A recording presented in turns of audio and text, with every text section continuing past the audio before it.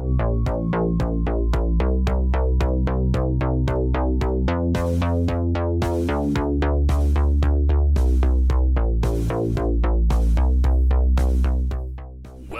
to Sin City with Nick Meneses and Dane McLean. Live chat about everything cinema, from new releases, iconic films, and plenty more for you movie lovers. Live for cmru.ca. And now to the men behind the mic.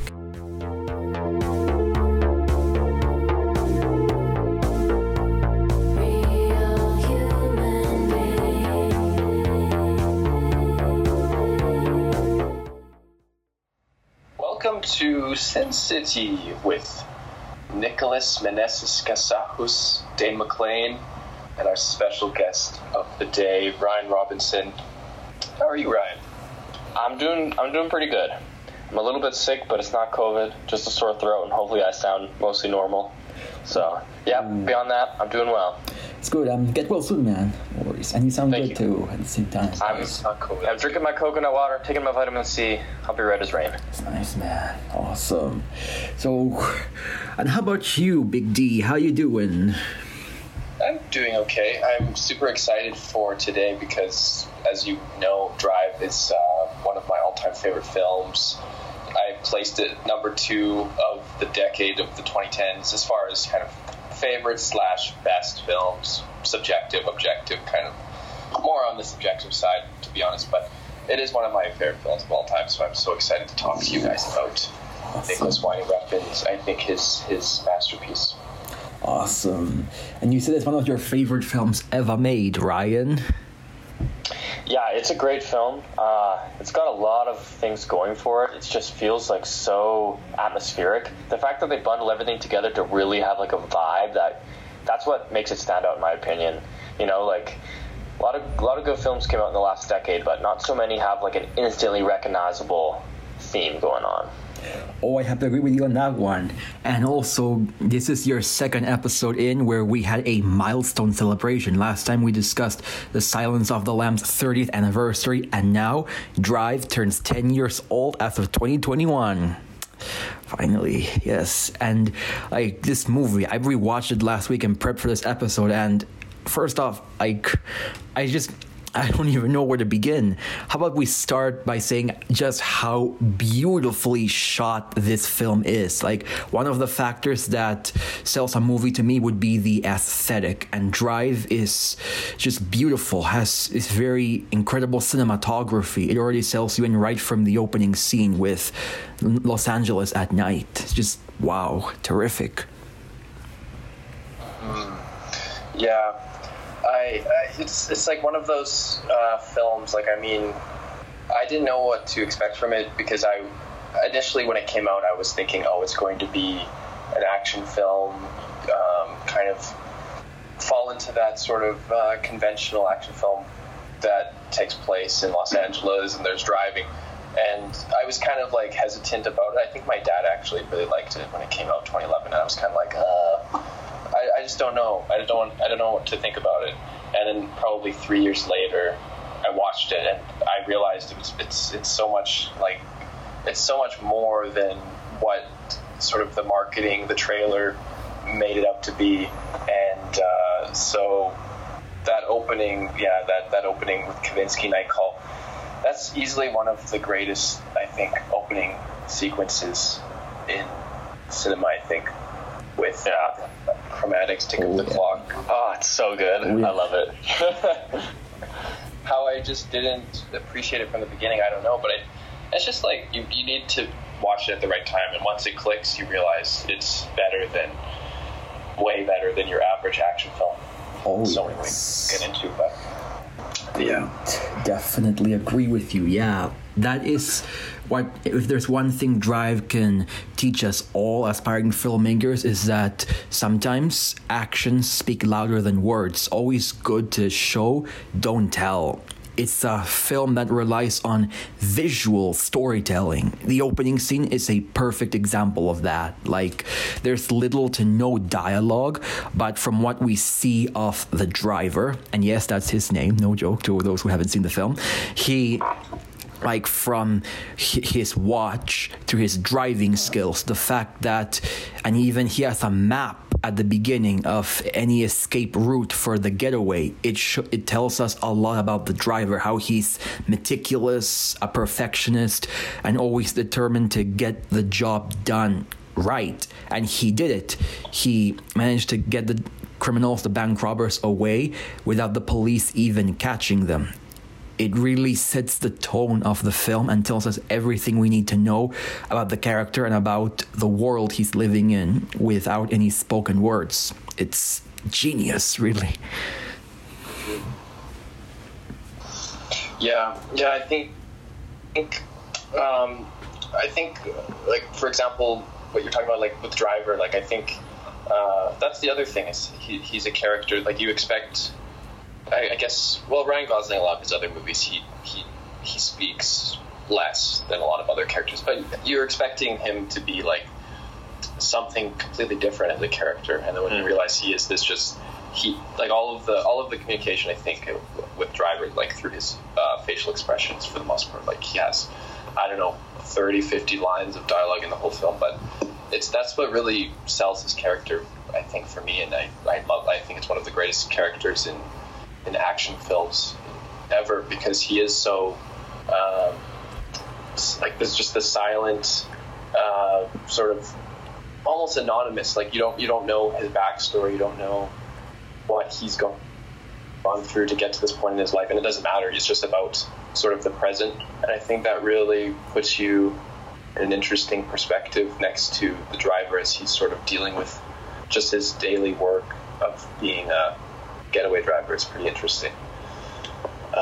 Very few. I've seen very few movies that have a character like this, like Driver. It's really, I just love it. Yeah, that's true. Like, that's another thing, another selling point for the film. What makes it strong is that at its core, Drive is a character study, and the Driver, when I see him, he draws inspirations from characters such as the Man with No Name from Sergio Leone's The Dollars trilogy, and then the other, Travis Bickle from Taxi Driver. Taxi Driver was a huge influence for Drive, I hear. Yeah, I can definitely see that. I think Driver's not as maybe, you don't really understand what has pushed him to enter this life and this world as much as maybe Travis Bickle and Taxi Driver, but yeah, I can definitely see parallels. Yeah. I'm sorry, you go first, Ryan. You go first. Well, I was just going to say, it is interesting how kind of mum they are about the background. Like, really the only thing you get is when Shannon is saying, like, he just walked into my life 6 years ago, but where did he come from? What was he doing before then? Obviously driving cars somewhere, doing something like that, but it's very mysterious in that sense. That's right, yeah, and I love it how they managed to... We barely know anything about our protagonist. He barely says a thing. He barely even blinks, I noticed. And he really, like Ryan Gosling, as you said, Dane, he really managed to deliver a good performance without saying much. I think it's one of his best performances I've ever seen recently, since Blade Runner 2049. Mm-hmm. Yeah, and I think that's... It's interesting how his character is quite similar in a lot of ways in Blade Runner 2049, but at the same time, I don't like mistake them for each other. Like, I don't like think, oh, he's just being put into this sort of like, has been like typecasted. I don't think so. It's but similar characters, definitely, and also you could point to like Place Beyond the Pines, Ryan Gosling in that as Luke Glanton, I believe the character's name. He's different in that, but he plays in a sense a similar troubled protagonist, sort of in that sort of an anti-hero, and just kind of into a terrible way of life, but he portrays like you get so much empathy, or you feel so much empathy for him. I can't speak today. Because I don't know, there's just something about Ryan Gosling you can't help but like him as a character, as any character he plays. Yeah, he's very likable. And I want to talk a bit more about just more on the visual storytelling. Like, for once, like, before we meet Irene, who is, as you know, the driver's love interest, she, like, notice how the driver, when we first see him, he is mostly very calm and stoic and serious, and most of his scenes are like he's almost shrouded in darkness by dark colors, especially blue. But when Irene enters the picture, you can see how the color palette it brightens, and how he starts feeling happy. Like, we finally see him like showing emotion, like genuine happiness, and we already get a sense of that he loves her without any dialogue being spoken. Like, I think that's one thing I think makes Drive a masterpiece, the fact that it defies all the conventions we would expect from big budget movies that tend to over explain things. I think today's audiences, we are much better, we were much smarter than that. Mm-hmm. It's a great point.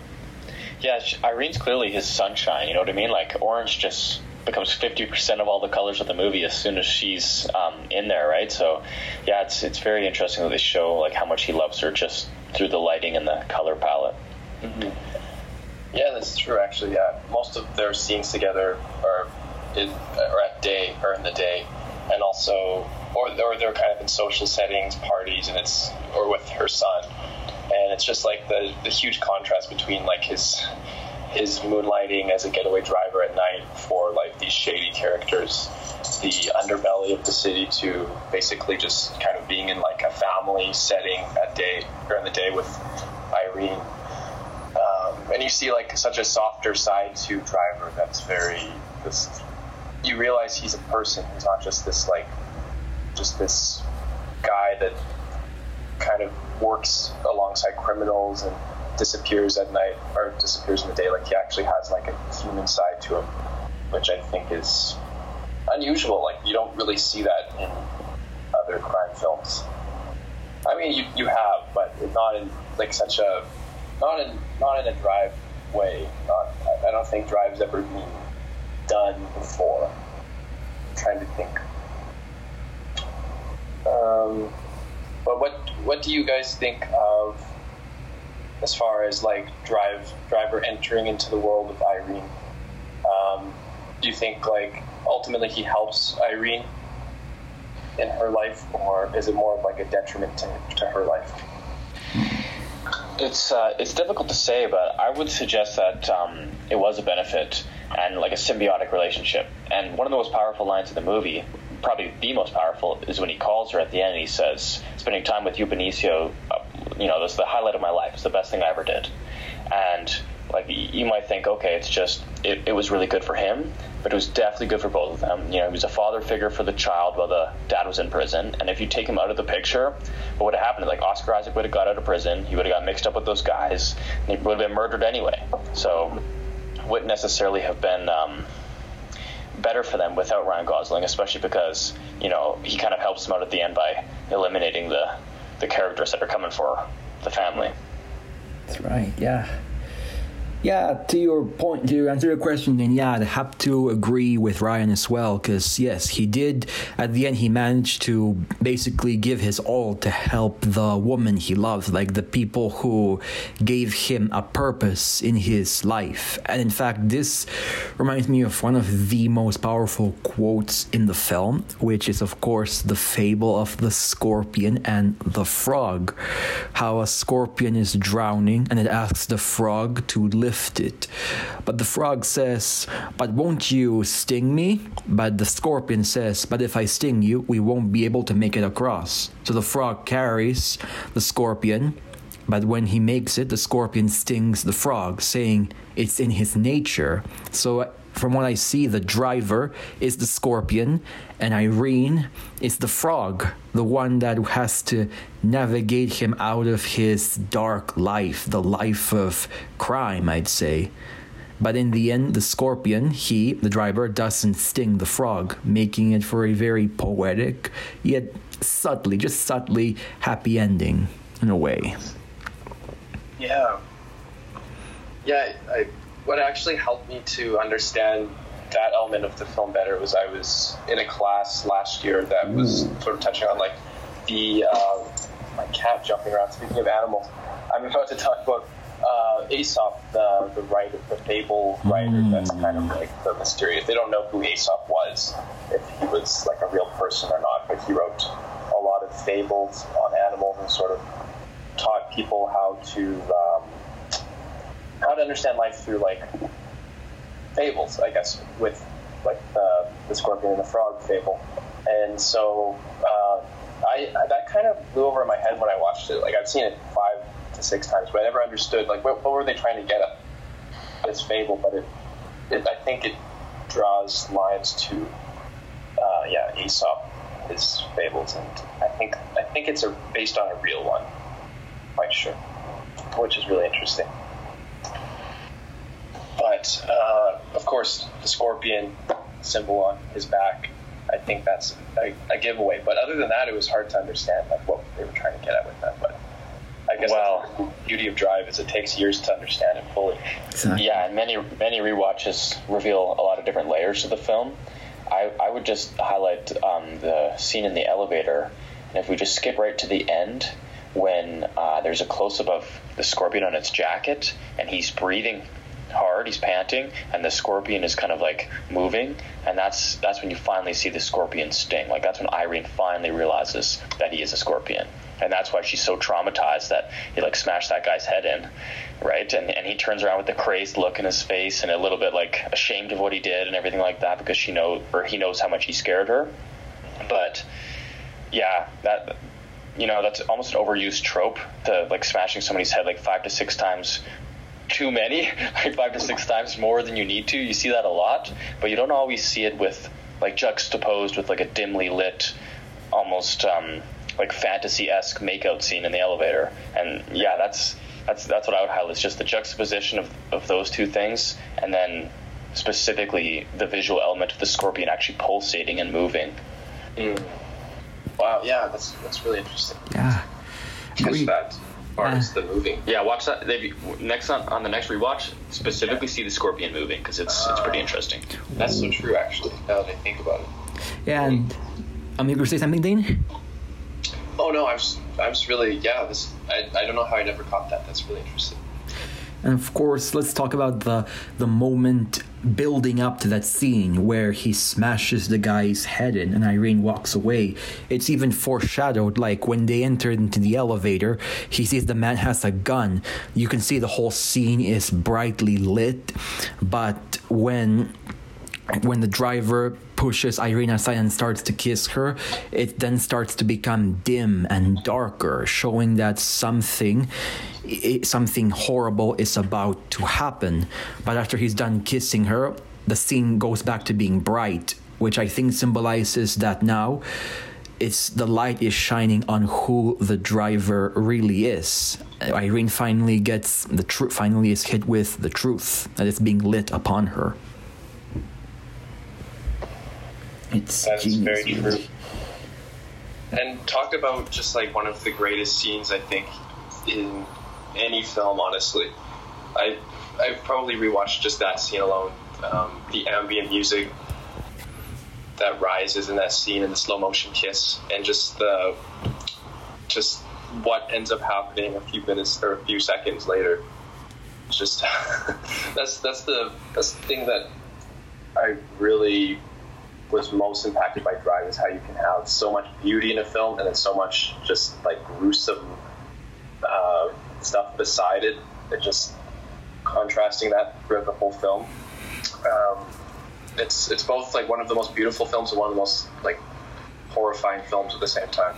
Yeah, it's definitely, there's some gruesome graphic stuff in there for sure, and I think it's in there it's meant to shock you and meant to shock you out of kind of the nice ambient lighting and the fantasy elements and bring you back into reality with like every single time violence appears on screen.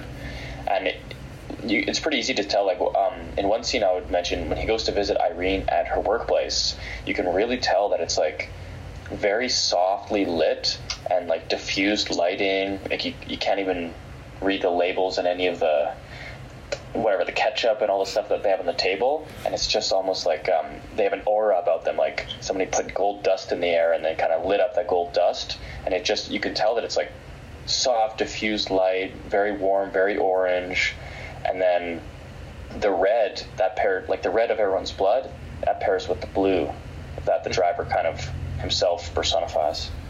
That's right, yeah. And that reminds me of a very small but impactful scene. Like, even the scene in the supermarket with the driver and Irene. Notice that as he is walking down the aisle, it's all covered with blue products like mouthwash or Tide or Tylenol. And then in the next scene with Irene, she's in a store with where all the products are, guess what? Red. Like red and blue. It shows like almost like a clashing of two worlds, the innocent and the criminal. That's so true. I never noticed that. I honestly never noticed that about Drive. I've always just loved the way they show these very like shabby interior locations, and I don't know, it makes you inspired just to like go out and start looking at grocery stores and diners as like potential shooting locations. Because they are very like nondescript locations most of the way throughout the film. It doesn't show Hollywood, it doesn't show like these beautiful locations in Los Angeles. It's very like the other side, sort of like sort of on the edge of sort of like the other world in Los Angeles. And so, but it shows it in such a new light. I've never seen LA in such a it's a beautiful but very realistic way, but it's also a fantasy.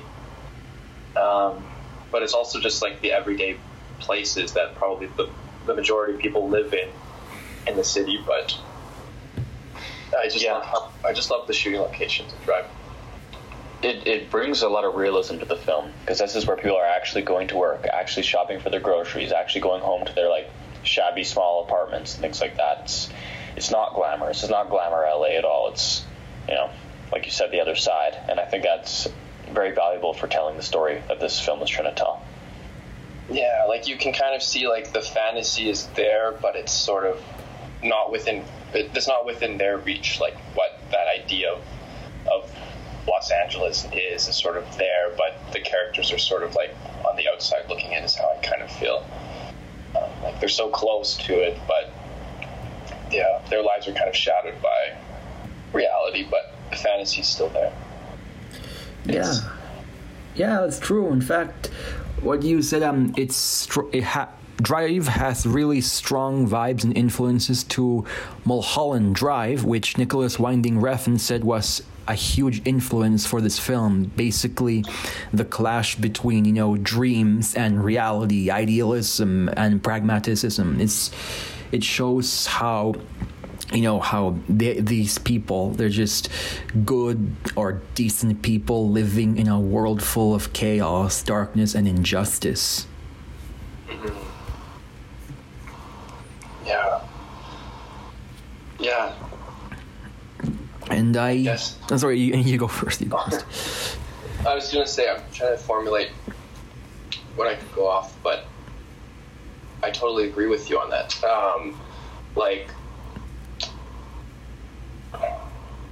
Maybe someone else can jump in. My brain's there. Yeah, I would just go back to the fact that you're right. It's like it is these nondescript locations, but there is a total beauty to them. Like the way that they're shot, like the shallow depth of field and the warm lighting and stuff. It makes it really seem like this could be a nice place. But I think that's what Nicholas Winding Refn is trying to show when he then juxtaposes all the scenes at night or the crime during the day as being like this warm veil could be pierced at any time, and then the seedy underbelly will just pour through. Mm. That's true. And I think, like you said, with Nicholas Winding Refn, like it's sort of like from his perspective as like an outsider, he's from Denmark, so it's sort of like, I think it's a more realistic look at Los Angeles and like the United States at the time, early 2010s, because I think he was living there by then, but he comes from such a different part of the world. Denmark doesn't resemble California at all, and being sort of like which I was going to get to about Drive sort of being like European art house meets American action. It's that's I think the thing that sets it apart from all of its sort of peers, all of the movies that you can compare it to, is that Nicholas Winding Refn is coming from such a different point of view. And like if you've seen his other films like Pusher Trilogy, like he really shows Copenhagen, Denmark. Copenhagen's like, for the average person that hasn't been there or just knows about it, it's quite beautiful. Like it's a very like idyllic, beautiful European city, but he shows it in the most like harsh light. Like it's like this is the absolute underbelly of a relatively nice city and nice country, but he purposefully shows the worst side of it.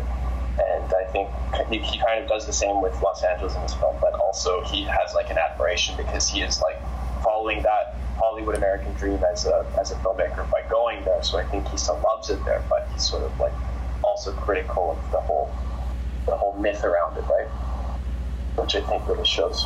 Mm-hmm. Yeah, you can see that in Neon Demon as well. He is kind of like trying to shatter myths. Mm-hmm.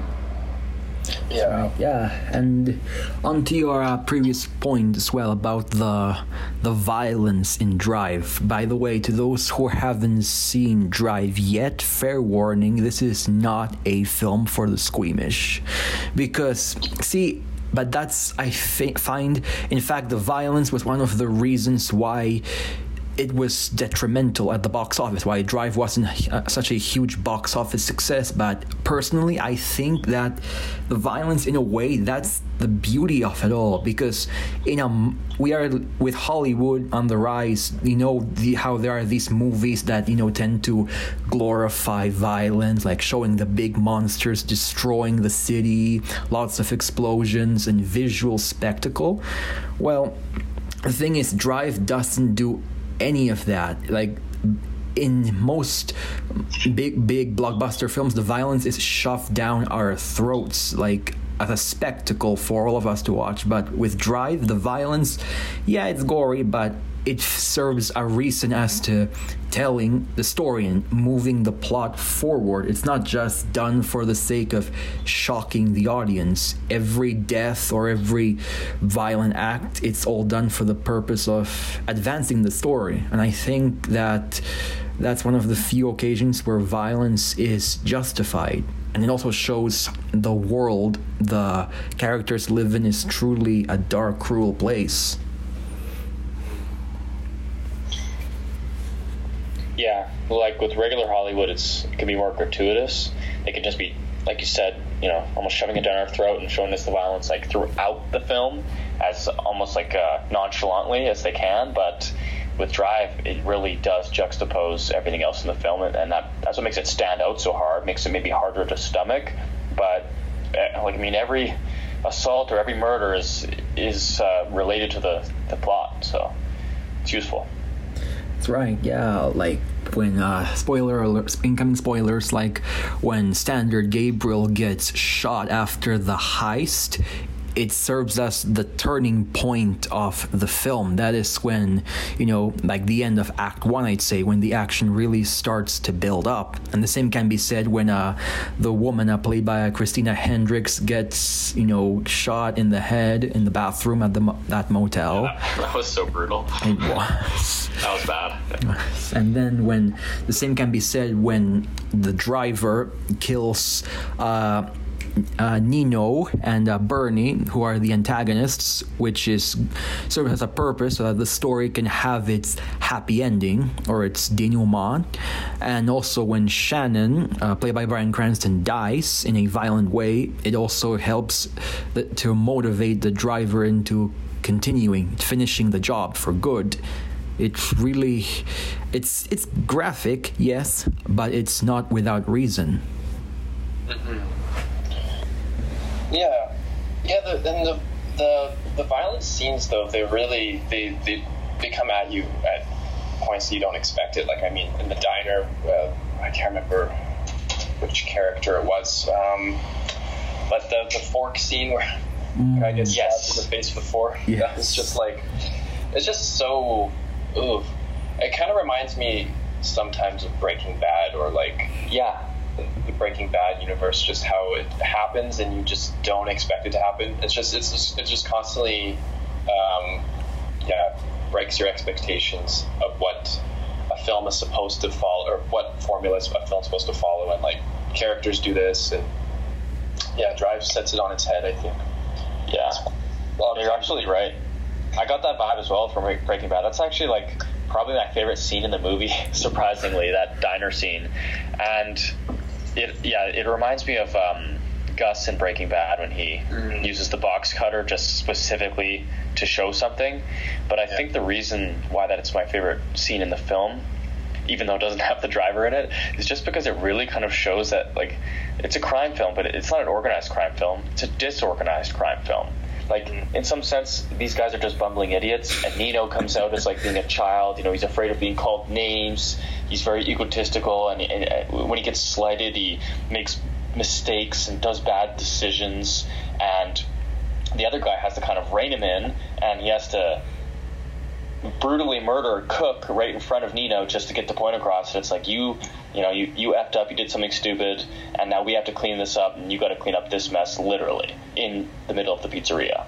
So it does kind of show that they're working with, the kind of henchmen that are, they're not meticulous like the driver. They're not clean and to the point in that sense. Yeah, they are it's like I call them like psychopathic man children, power hungry mad children. They're like wannabes. Like, they claim to be all big and tough. Everyone's scared of them, but sadly, they don't have the power or the brains to back up those claims.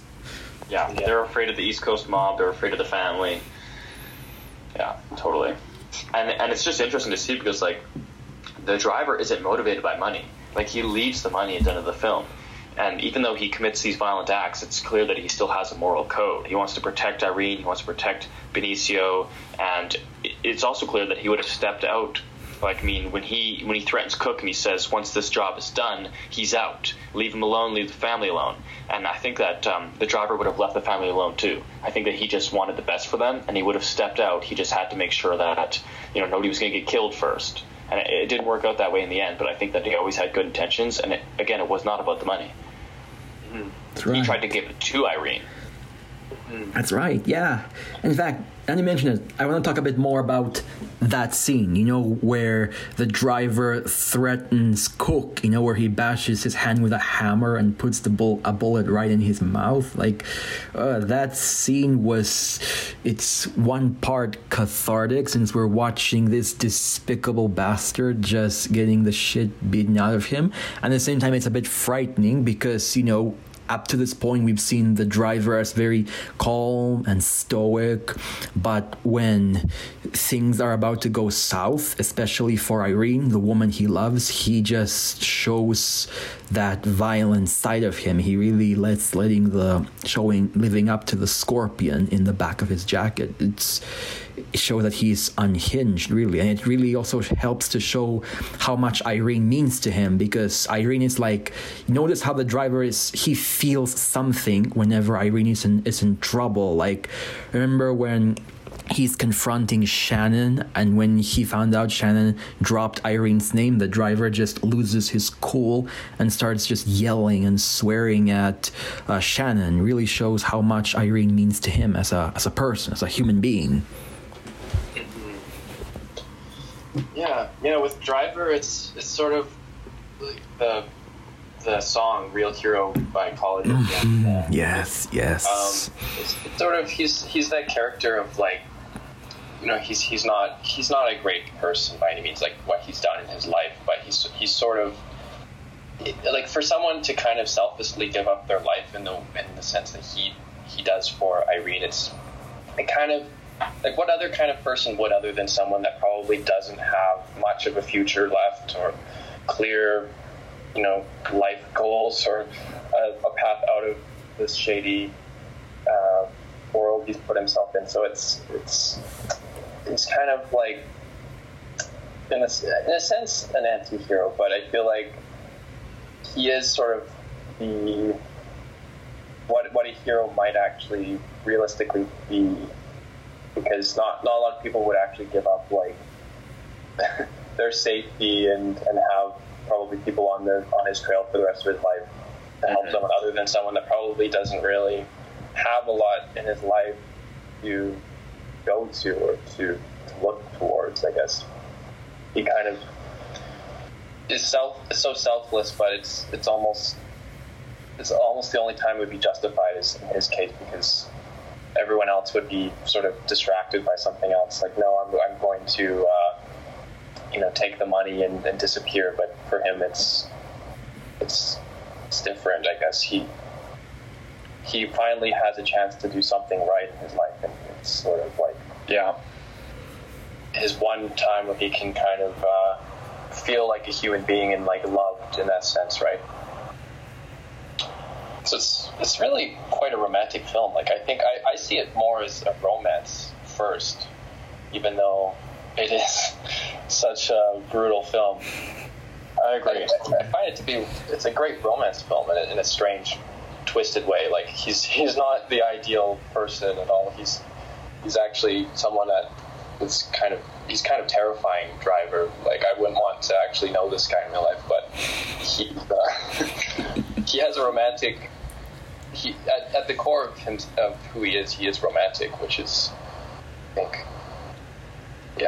but not the type of person you should date. No, but well, he loves his woman so much that he will gladly re-empty the contents of a guy's head all over the elevator. Yeah, but on your point, like, let's talk about that song, A Real Human Being and a Real Hero by Electric Youth. Aside from being a very memorable, catchy song, I feel that really explains the nature of the driver. Because to me, Drive is a lesson on how do you create a hero, a protagonist. Like, in our current world of movies and blockbusters, most people associate protagonists or heroes with superheroes, just guys with powers who wear masks and don't get hurt. But the driver is doing none of those things. He's, as the song says, a human being, like someone who, he's tough, he's fearless, but he's someone who actually gets hurt, someone who is vulnerable, who has his own flaws, someone that we can relate to and root for at the exact same time. Yeah, he knows his vulnerabilities. Like, he knows when he makes these sacrifices in the name of love and commits these violent acts in the name of love, he knows, what could happen. Like, Nino's henchman could get him. He could have been killed in the elevator. He's always, like, at that risk. But, he keeps driving forward fearlessly. Exactly, yeah. And I know I've mentioned this quote twice already, but I think it strongly applies here. But to quote the great and talented Alfred Hitchcock, in the earlier days, heroes wore capes and saved kitties from trees, and villains had long twirly mustaches and kicked dogs wherever they went. But we are much smarter than that today, because what we today's audiences want, we don't want to see a hero or a villain. What we want to see is us, a human being with flaws, imperfections, and failings of their own. Mm-hmm. Yeah, and that stands for all the characters in the film too. Like, Driver is relatable in some senses, but so is Irene. So is Benicio. They're just trying to do their best and get by as well. Like, they're not wanting to get mixed up in all of this. Driver, maybe he does. It's his side job, but still. Yeah, and another thing that really sold this film for me, I really appreciate Nicholas Winding Refn's attention to detail. Like, one scene that comes to my mind, when the driver visits Irene at her apartment, you can see that there is a mirror, and in that mirror is a picture of Standard and Benicio, the son, and you can see the driver takes up most of the space in the mirror, which shows how he is basically taking over. He's the protector of this family, to be the basically fill in for Standard's role of the man in the family, the man of the house, the one in charge. Mm-hmm. Yeah, I remember that scene. I kept thinking he was going to look over at the picture and like have some kind of internal conflict about it, but he never does. He's just there taking up the space. Yeah, and in that same scene, we see Benicio wearing a mask, a Halloween mask, which kind of foreshadows what the driver's gonna do. You know, when he wears that mask and basically just ends Nino's life. Just wow, that scene too, where you know the driver is wearing the mask as a stunt driver, and he was chasing Nino. Oh God, that scene felt directly from a horror film.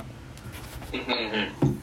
It definitely had that vibe to it, and then it's like, okay, well, your main protagonist and your anti-hero is also very reminiscent of like a maniac from a horror film coming after you. Mm-hmm. Yeah, that's so true. Drive has elements of horror for sure, and I think I think like the mask he puts on, it's also sort of like it's sort of a metaphor for, I guess, Hollywood and how, you know, he is sort of putting on a mask with his day job as a stunt driver, and I guess I remember reading more about how like what putting on the mask means to Driver, as far as sort of the Hollywood myth of sort of the hero, and but once he puts on the mask, he becomes sort of almost you feel like he's a villain, but he still is the hero. But you are intimidated by Driver. I think that's definitely terrifying. It's almost like a role reversal. Like you don't feel sympathy for Nino, but it's almost you feel scared for Nino. What's about to happen? Yeah, and that's also coming after we find out that he's actually just a big child, so you can't be scared of him. And they crash. He's like, "What the fuck was that? Let's get out of here!" And then, of course, the headlights come on. Like that's another horror movie thing, right? Just getting blinded by the headlights, and a car is coming right for you. Mm-hmm. Yeah. It's really that's something else I noticed as well. That Drive, although it's written in stone, it's a neo-noir film, it also is a mashup of different genres. Like you said, Dane, it's one part romance, the scene where he kills Nino is one part horror, and it also has vibes to a western, like a nameless protagonist who is an anti-hero who basically wants to save the world in a world that's filled with darkness and violence.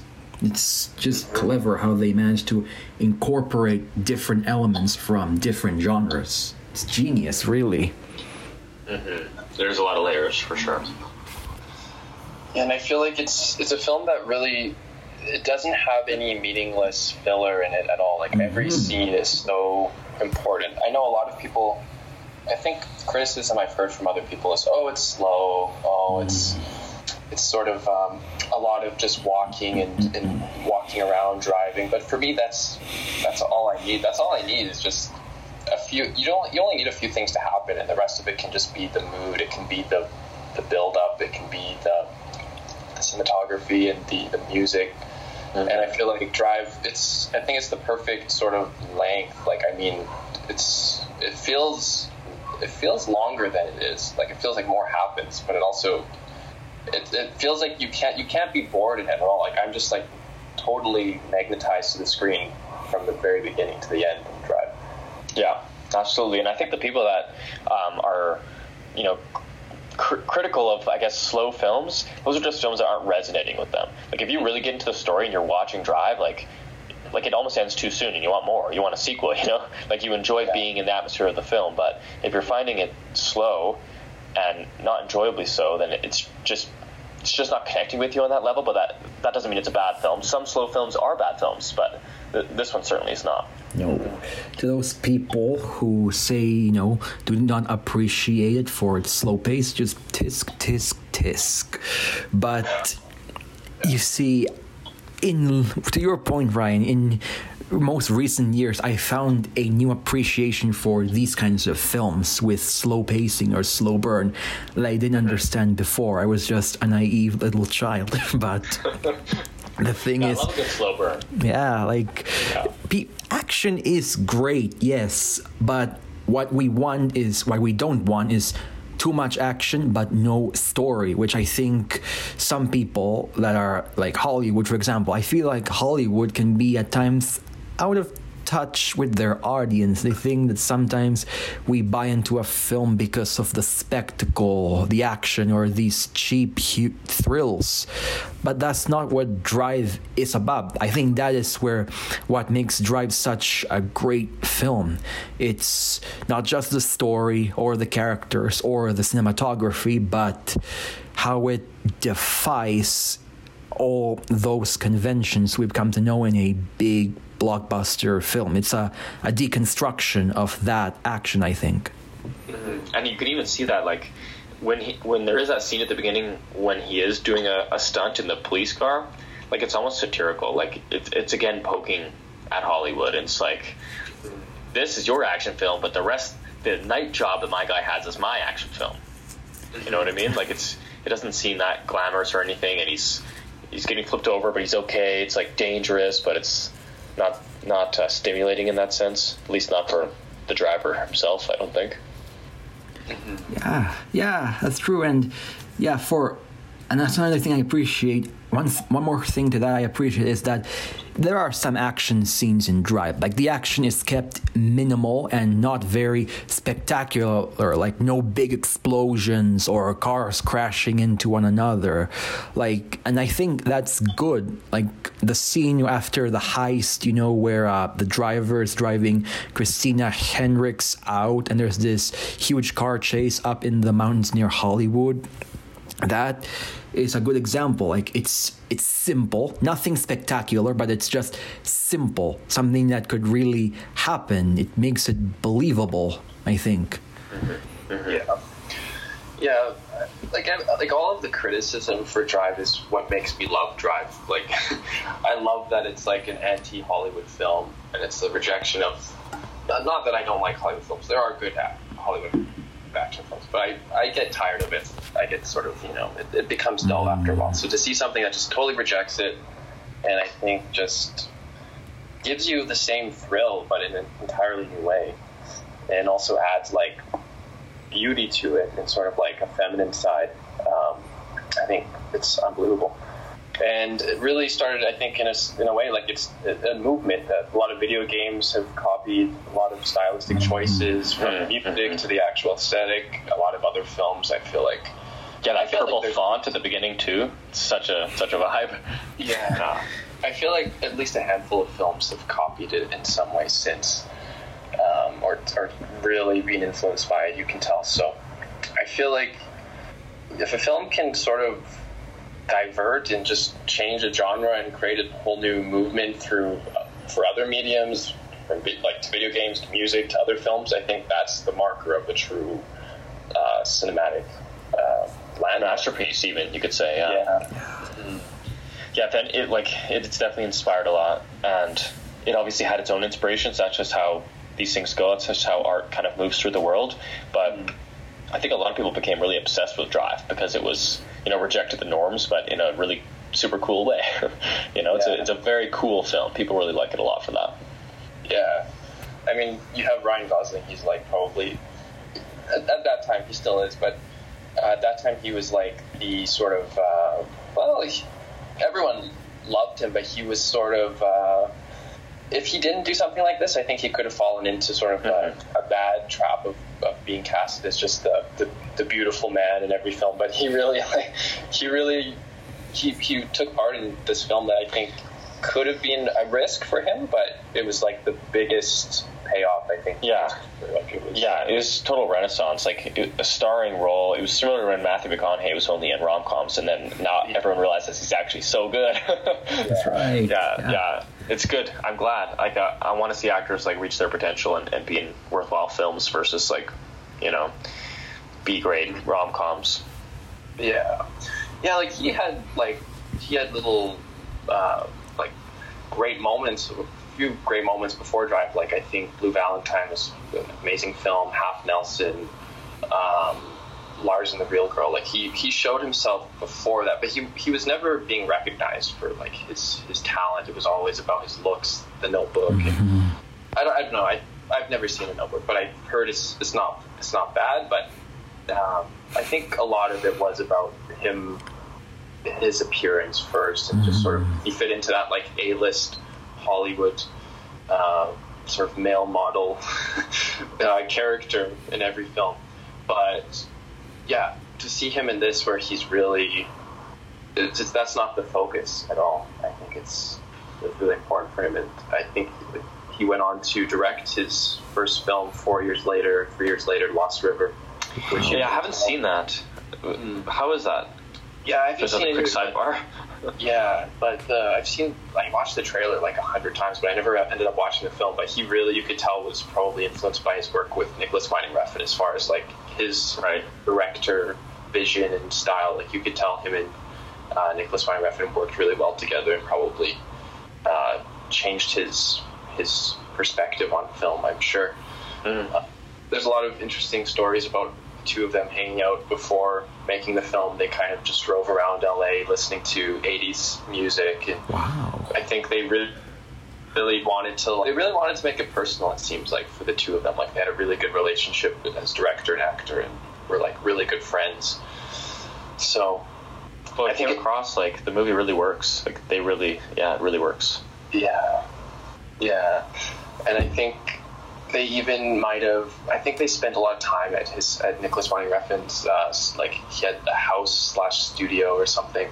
And it just sounds like that would have made an amazing documentary, just following those two, because Nicholas Refn is like kind of the opposite of Ryan Gosling as far as like personality and sort of who he is. He's so like, he's such a quirky guy, but he's the two of them, I'd love to see more films between the two of them working together. But who knows if it could be a Drive sequel. I know that there is a second book to Drive. Oh wow! Text, yeah. I didn't realize. Yeah. I would totally read that. I have it. Like, I have the second one. It's called Driven. And catchy. Kind of interesting because he drove. He ends up in Phoenix, Arizona, as like car mechanic in the sequel. So I haven't read it fully, but it seems like he's sort of piecing together his life and trying to start a new life. And it kind of makes sense at the end of Drive. He's driving off sort of in a mysterious direction. Maybe if there's a sequel, it could be interesting, but I don't really want to see it happen because I kind of it's a big risk. I get that impression from the people involved as well, is that it just really stands on its own, and anything else is just might tarnish it or make it not as good. Yeah. But how good is the casting in general? Like, there's very few lines in the movie, but everybody who's in it is so good. Like Bryan Cranston, Ron Perlman, even getting Christina Hendricks in the film, and Oscar Isaac as well. Like, very, very good. Everyone's so well cast in this one. Oh yeah, agreed. And of course, we've talked more about Ryan Gosling. Like, we have to give credit where credit is due to Brooks. Just not that Brooks, but Albert Brooks as the main antagonist, Bernie. Like, who'd have thought that the guy who played Marlin in Finding Nemo could play such an intimidating villain? His voice is great. Great. Yeah. Even that scene where he and the driver first meet or about to shake hands, and the driver's like, my hands are dirty, and then he's like, so are mine. It really, that just with minimal dialogue already tells us what kind of man Bernie really is. Like, someone who knows he's a criminal, but he just embraces it and owns up to it. That was a very interesting scene, because then he didn't shake Shannon's hand after either, even though they made the deal, you know? That's right, yeah. And oh no, you go first, Dane. Well, talking about the cast, like, how could you have a better cast? I mean, the fact that Oscar Isaac is in it, and like the career he's had years later. And at the time, I wasn't familiar with Oscar Isaac in the early 2010s. But the fact that he's not a minor character, but he's there. And then like Albert Brooks, I mean, like the career he's had, unbelievable. He was actually in Taxi Driver, which is funny. Minor character, everybody. Interesting trivia there. And then Ron Perlman, like, oh my god, he's hilarious in the film. He's just so he's creepy. Great. Like, I love Ron Perlman. And Christina Hendricks, she's amazing in it. Carey Mulligan, yeah, she's unbelievable. I just love every character in it. I don't think you couldn't have done a better cast. Oh yeah, agreed. And can you believe also this was also way before many of the actors, like I think this is the film that made them put them on the map before they branched out, like Oscar Isaac. Before, nobody knew who he was until he showed up in Drive, and later on would find equal success with Ex Machina and of course the divisive Star Wars trilogy at the same time. Yeah. He's in a lot, and he's always very, very good. I like his movies. Yeah, I forgot. Yeah, Bryan Cranston. That's unbelievable because this kind of was around Breaking Bad. Like he would have probably just finished, or maybe between shooting Breaking Bad if he took part in this.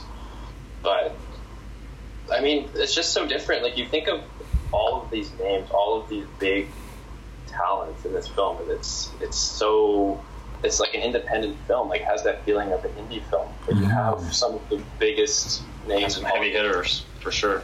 I just love that. Exactly. I hope it's done more often. Oh yeah, here's hoping.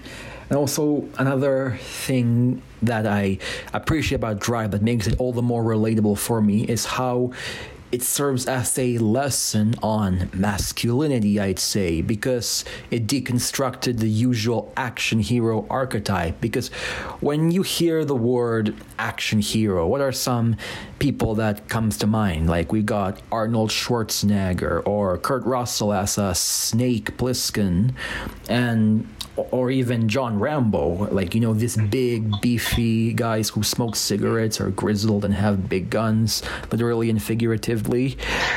And what is the driver? Like, the driver, and this is a good thing, really, he doesn't, fit those molds of of loud, macho action stars. He's more just a guy, with average build, with an average appearance, not the kind of person you'd expect to be your typical action hero. And I think that is a good thing. I think Ryan Gosling was a good choice for this because he looks just like everyone else, someone that you pass by in a crowd or you work beside you. Really shows that the heroes can be us, not who we want to be, but can also be ourselves, our own inner reflections.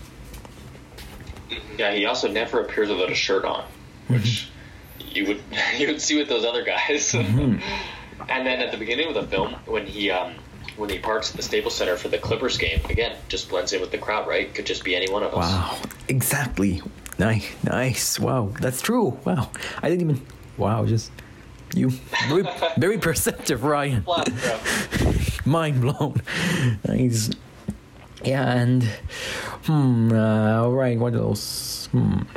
All right. Also, just like I said, I think this film could really serve as an important lesson for all filmmakers in general, because what makes Drive so special at the same time is how it captures the old style of films, that old traditional sense. Like there's no CGI, no visual spectacle, and no overstuffed plot, but it shows that even in this new wave, the new tense, cinema still has a bit of that old fight in them. Like, to make a good movie, as Drive has shown us, the story is simple and the characters are complex. It should not be the other way around. It's just a guy who wants to help a family from these criminals, and that's it. That's all we need to know.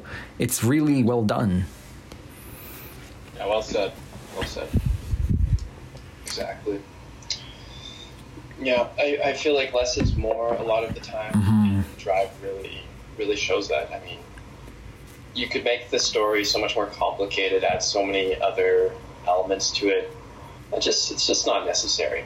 And I feel like it is a return to some of the classics, like what some of the classics did, as far as you make it minimal, you make it about the human condition, human just emotions, and that's it. You don't need much more than that. And if you can really strike a chord there, I think you've got film. And if you do what Drive did by basically, creating some of the best sequences, I think, exactly, of the decade, some of the best just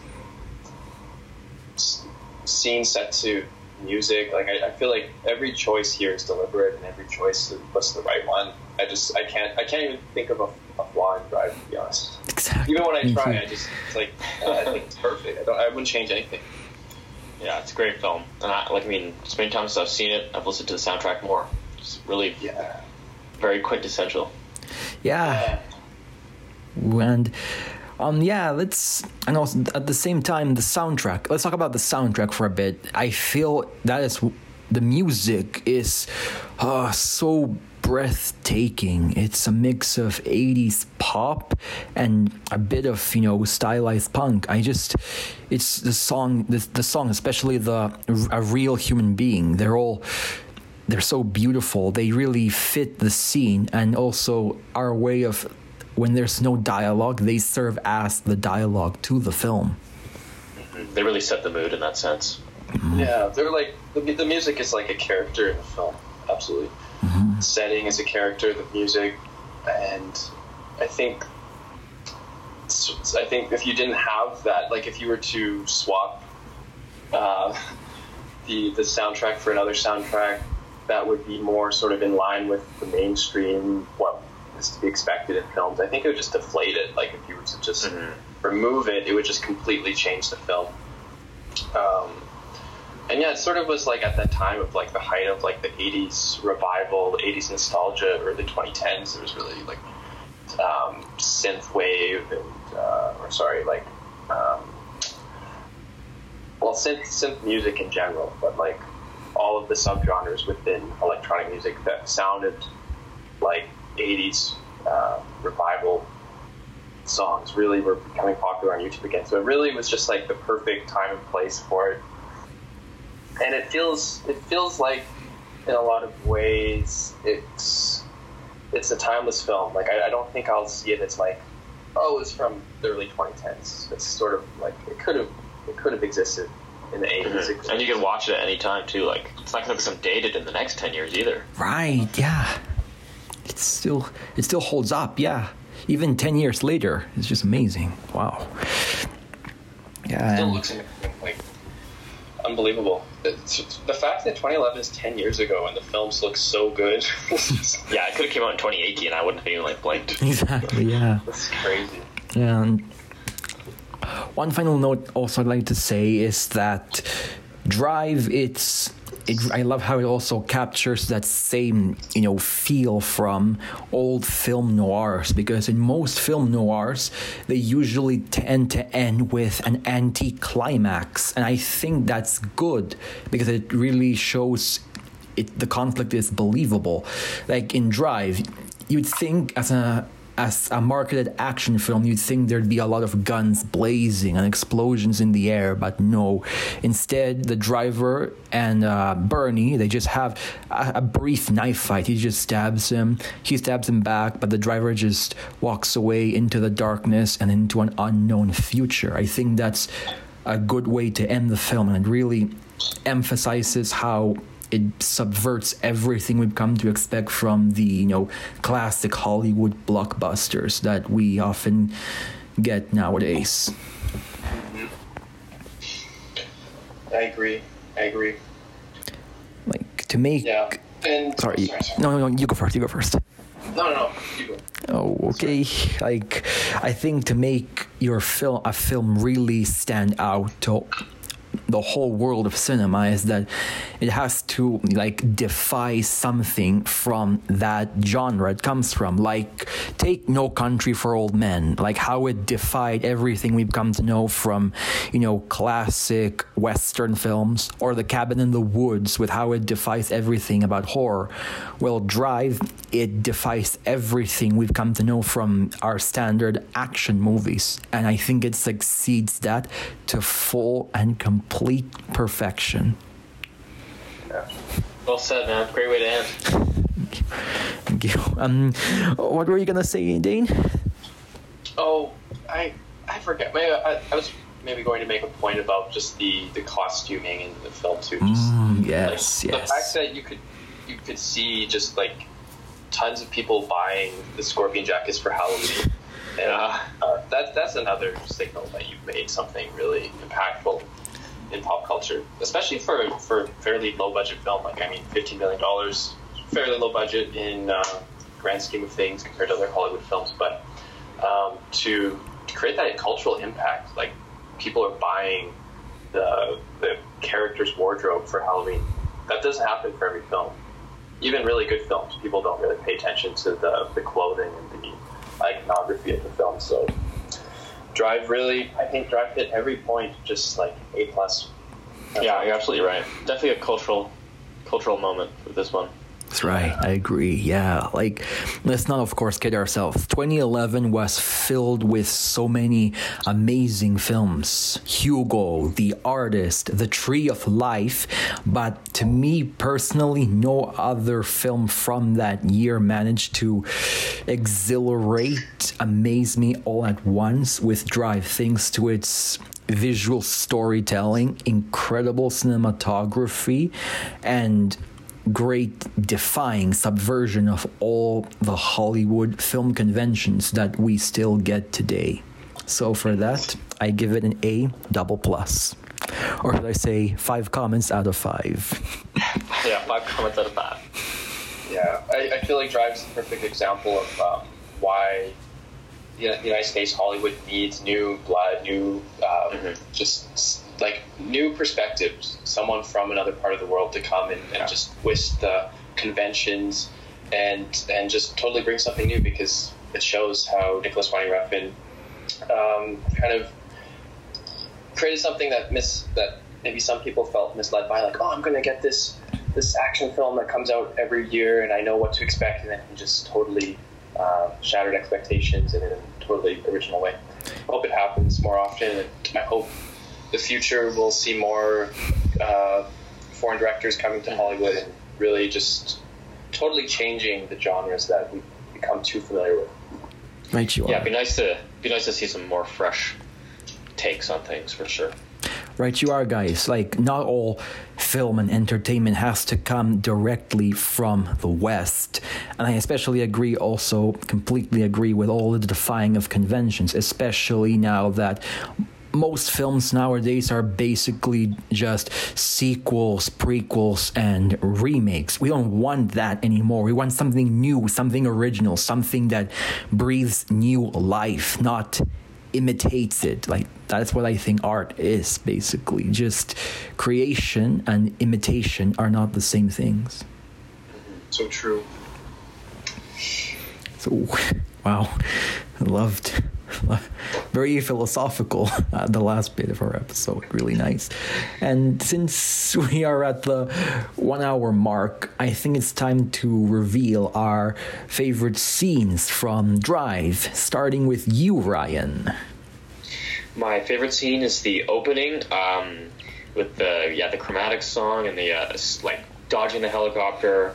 That was sweet. And then ending up in the stadium, blending into the crowd. And then the second one's at Nino's Pizzeria with Nino and Bernie and Cook. Ooh, nice. Great Excellent choices. On to you, Big D.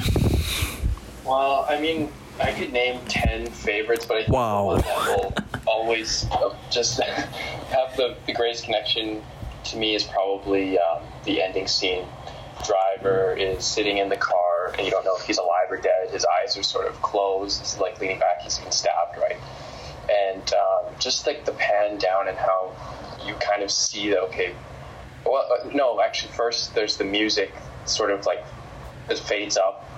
Real Hero by College just fades up, and you hear like those synths and the angelic vocals, and you're like, before that it's just quiet for like 20-30 seconds.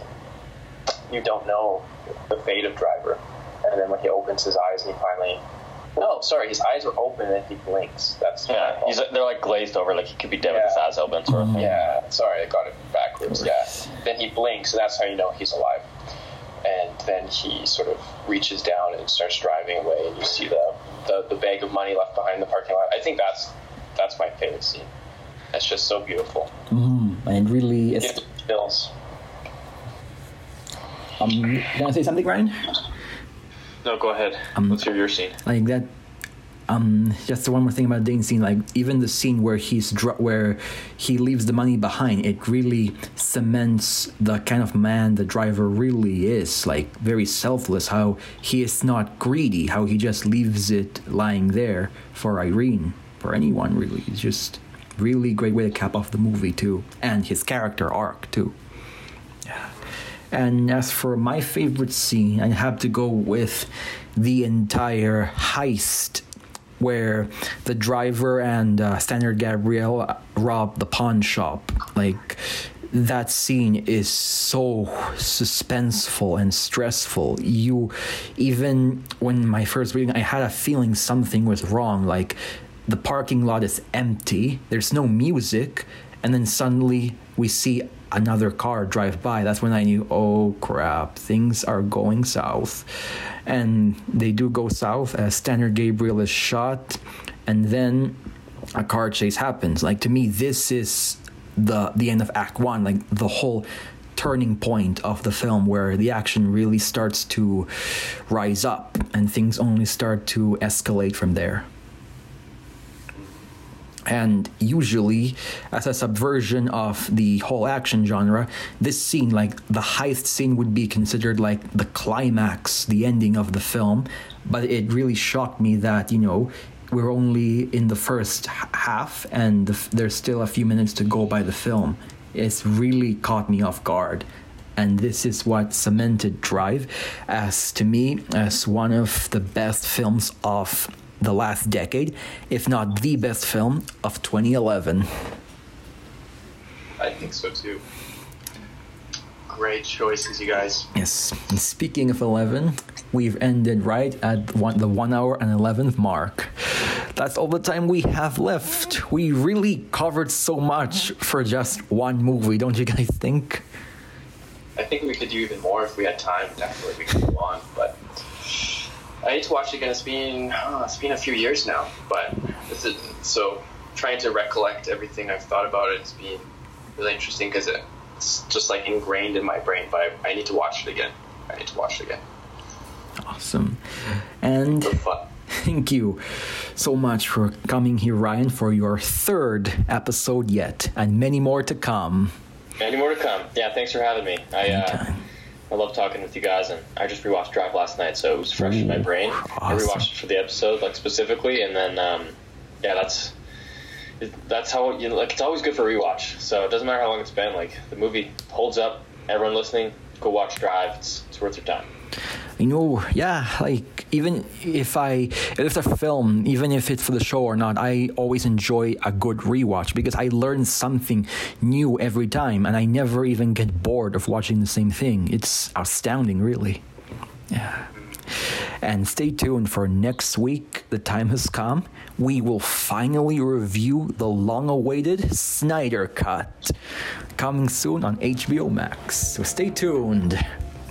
Until then, thank you, Ryan, and thank you, Dane, for making it here for our 36th episode. Bye. Bye. Wow. Bye, guys. So long. Bye. Stay tuned. Real human being. Yes, and a real hero.